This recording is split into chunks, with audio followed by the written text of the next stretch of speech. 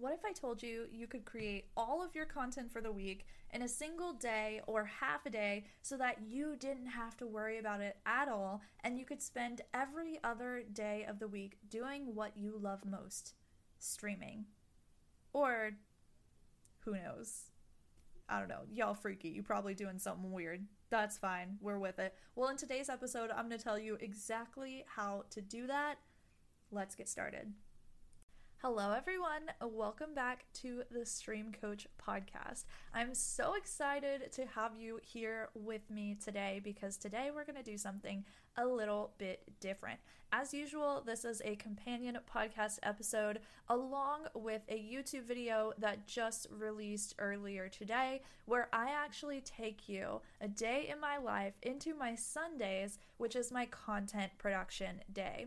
So today, what I want to do in this podcast episode is give you the checklist of what I do on my Sundays, everything that I do to make sure that I create all of the content that I need to create for the week. So that way, all of the other days of the week, I don't have to worry about this stuff. I create it all, I schedule it, and it makes my life so much easier because I'm able to have a presence on all of these platforms without having to actively be creating content all the time.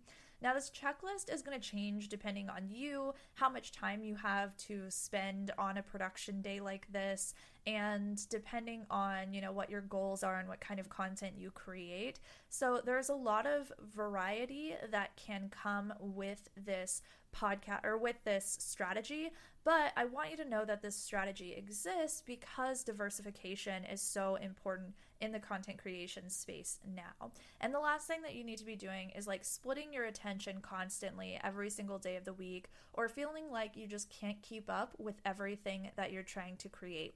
So instead of trying to edit YouTube videos and film YouTube videos and making YouTube your life every single day, sometimes it's better to take like a half day on a weekend and just dedicate all of that half day to your YouTube production or your Instagram posts or podcasts or whatever it is that you create so that you can get that stuff finished and scheduled ahead of time so that you have some like pre-promotion and promotion stuff that you can do for it, and also just to free up your mental space because we don't want to feel like we are constantly trying to catch up with our content. We want to feel like we are in control of it and we actually get things done on time. Otherwise, we're going to feel constantly overwhelmed. We're going to feel like we're constantly playing catch up, and if you're constantly playing catch up, that is a huge path to burnout. So you want to be aware of that. We don't want to burn out. We want to protect ourselves by doing things in a more strategic and organized way.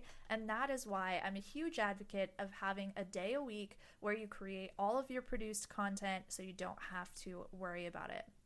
So the way that I do this is I actually start around noon. Around noon, I'll look at all of my analytics for Instagram, my podcast, my YouTube channel, and my Twitter account and see what worked and what didn't. And I feel like this is such an important part of the process because a lot of people forget in their content creation journey that you want to be improving as a creator.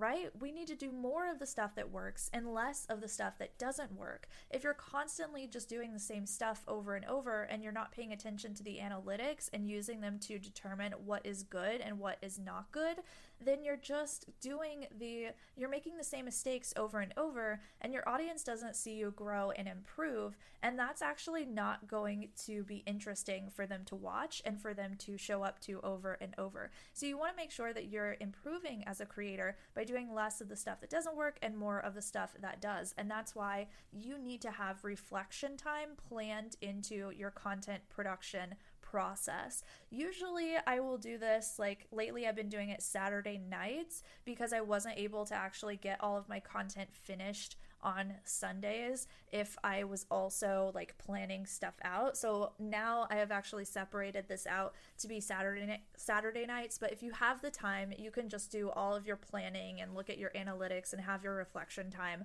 on your production day as well. That's totally fine if you have the space for that. So I look at the analytics, I check out what worked and what didn't, and I throw out the stuff that didn't work and I focus on the stuff that did. So I want to make more of those pieces, right? Then I plan out all of the content. This means that I'm getting on Trello and I'm using a couple of cards in my YouTube videos Trello board, and I come up with 2 video ideas because I release 2 videos a week, one on Tuesday and one on Friday. These usually come out around like 2 to 3 p.m. or so. I start with YouTube because YouTube kind of informs everything else. YouTube is just, the content is so heavy and it's so much that I can turn a YouTube video into a podcast episode and 2 Instagram posts and 7 tweets for the week and IG Reels or IGTV as well. So that's usually why I start with YouTube. Then I plan out my 2 Instagram posts. So I have a post that goes with every YouTube video that I create now, and I have a podcast episode that comes out with the Tuesday video that goes out. So whichever topic of the Tuesday video is, whatever topic the Tuesday video is, I'll also make a podcast that kind of goes along with that topic. So that's how I decide like what content to cover. Otherwise, I'm trying to create lots of individual pieces of content that just don't work together. And when you're doing that, it's going to be really difficult for you to come up with enough topics consistently to keep your content fresh and interesting for people. I mean, if you've been a content creator for a decent amount of time, you know how difficult it can be to come up with variety within your brand and still stay within like your specific niche. And so that's why it's so important for me that I make sure that all of my stuff is cohesive and that it builds off of itself. So I have the YouTube videos as like, that's the center point of everything, but we've got a podcast that branches off of that and Instagram posts that branch off of that because it just makes everything appear more cohesive, and I actually have to think of less topics. So it's easier on me as a creator. So we plan out the 2 YouTube videos, we plan out the Instagram post that goes with each video, we plan out the podcast that goes hand in hand with the Tuesday video, and then the tweets we actually don't plan out, we leave those for later. At that point, I've got all of my planning done. Now it's the actual production time. So then I will create the 2 YouTube videos. I'll sit down, they'll already be scripted from the planning that I had just done, and so I'll just sit down and film 2 videos in a row. Now I can batch film because I've been doing YouTube for so long, but if you're a new YouTuber, I really don't recommend that you batch film your stuff. I think that you should create 1 video at a time, release the video, get feedback on it, improve 1% with the next one, and then do that over and over until you get to a level where you feel you truly are starting to understand YouTube. And at that point, that's whenever you can start to batch film. But if you start to batch film at the very beginning of your YouTube journey, it can actually work against you, because let's say you film like 4 videos, you have a video that's coming out every single week, and so you want to film a month of your YouTube content in 1 day. Well, the problem with this is that you're going to make the same mistake in every single video, whether that's a lighting mistake or a sound mistake or an intro mistake, or you hate the way that you looked or something. Whatever mistakes you made will be repeated multiple times, and those newbie mistakes are so freaking obvious. And so the last thing that you want to do is have these mistakes that are so obvious repeated in multiple videos, because people will come by, watch a video, be like, yikes, maybe they're going to be good for the next one, watch another one, and then it's the same yikes. And so they'll feel like you're not actively watching your stuff and you're not actively improving, and they'll take you less seriously. So you want to make sure that you are not batching if you are a new YouTuber, but if you are experienced, you can definitely do it, and it's a great way to save some time, which is why I will batch record my videos depending on how far ahead I am in my schedule. Right now I'm 2 weeks ahead in YouTube videos, so I've got 4 videos that have already been filmed, so I don't have to worry too much about like batch filming or doing anything like that because I'm so far ahead. But at one point I was filming 3 or 4 videos on Sunday for a couple of Sundays in a row just to get myself ahead, and that's, you know, something that's available to me because I am experienced. So film the 2 YouTube videos. Then next we're going to film the podcast, which, that is what we're doing now. So this is super meta to talk about. So film the podcast after that.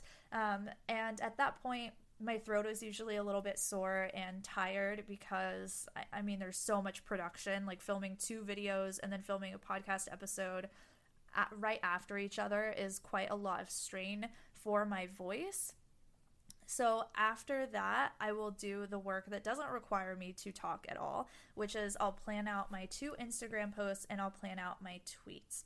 For the podcast, it's super simple. I just use Audacity and I record in Audacity, I guess, and then I upload it to the podcast platform and I schedule it immediately after. For the Instagram posts, I use canva.com to plan out those, and of course I make sure that they coincide with the 2 YouTube videos that I have created.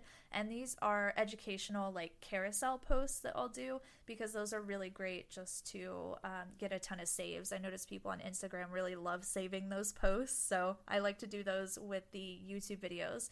I'll also do a couple of other Instagram posts during the week. So one will be a selfie where I just ask people like how they are and what's up. That one tends to get a lot of comments, so that's a high engagement post for me.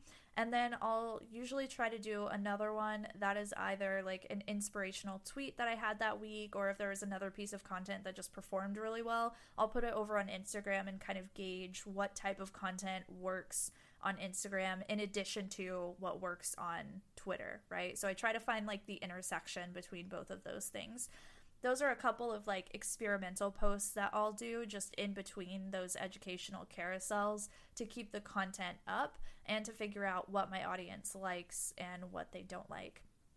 Then after we make the Instagram posts, that's whenever we schedule them. I use later.com in order to schedule my Instagram posts. That works perfectly well for me. They also have really great analytics over there. I think I pay for the like $20 a month Instagram package plan that they have. And then after I am completely finished with that, that's whenever I will schedule out every single tweet.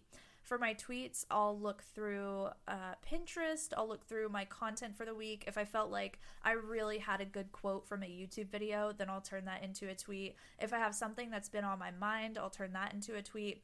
And I try to stay within a realm of like 3 to 4 different topics. So for my Twitter specifically, I of course talk about streaming and I give streaming advice, but I also like to do entrepreneurship advice as well. So I talk a little bit about making money and business. I also like to really empower women, so I try to speak sometimes from the perspective of a woman founder, a woman CEO, and inspire more women to take up that role within their lives because there should be more women founders and CEOs, okay? Like, if you can't see it, you can't be it, baby. You are seeing it right now. I'm doing it. You can do it too, mommy. I promise you. And those are the topics that I tend to stay in within the Twitter space. After I have done all of that, then my content day is done. Now, this is a very full day for me. I'm not going to lie, y'all. Like, this is a long period of time, and it's quite a lot. By the end of the day, I'm usually like so tired. There is so much that I've done. My throat is sore, but the good news is that I'm completely finished for the week. I don't have to worry about any of those things. I send my footage off to my editor and I upload my podcast and I plan out the Instagram posts. I schedule all the Instagram posts and the tweets, and I literally don't worry about anything. I wouldn't have to get on Instagram or Twitter or the podcast or anything else if I didn't want to. And sometimes I don't. There are days where I don't get on Twitter at all, but I still get engagement because I'm scheduling stuff. Now, if you are smaller though and you're trying to increase your audience, responding on these platforms is really important. So something else that I do try to do is I will schedule time to respond to comments into every single day. I'll usually respond to comments the first thing whenever I sit down at my computer, which is usually like 11 a.m. I'll sit down and the first hour is responding to emails, responding to Discord DMs, responding to Instagram comments, YouTube comments, and comments on Twitter.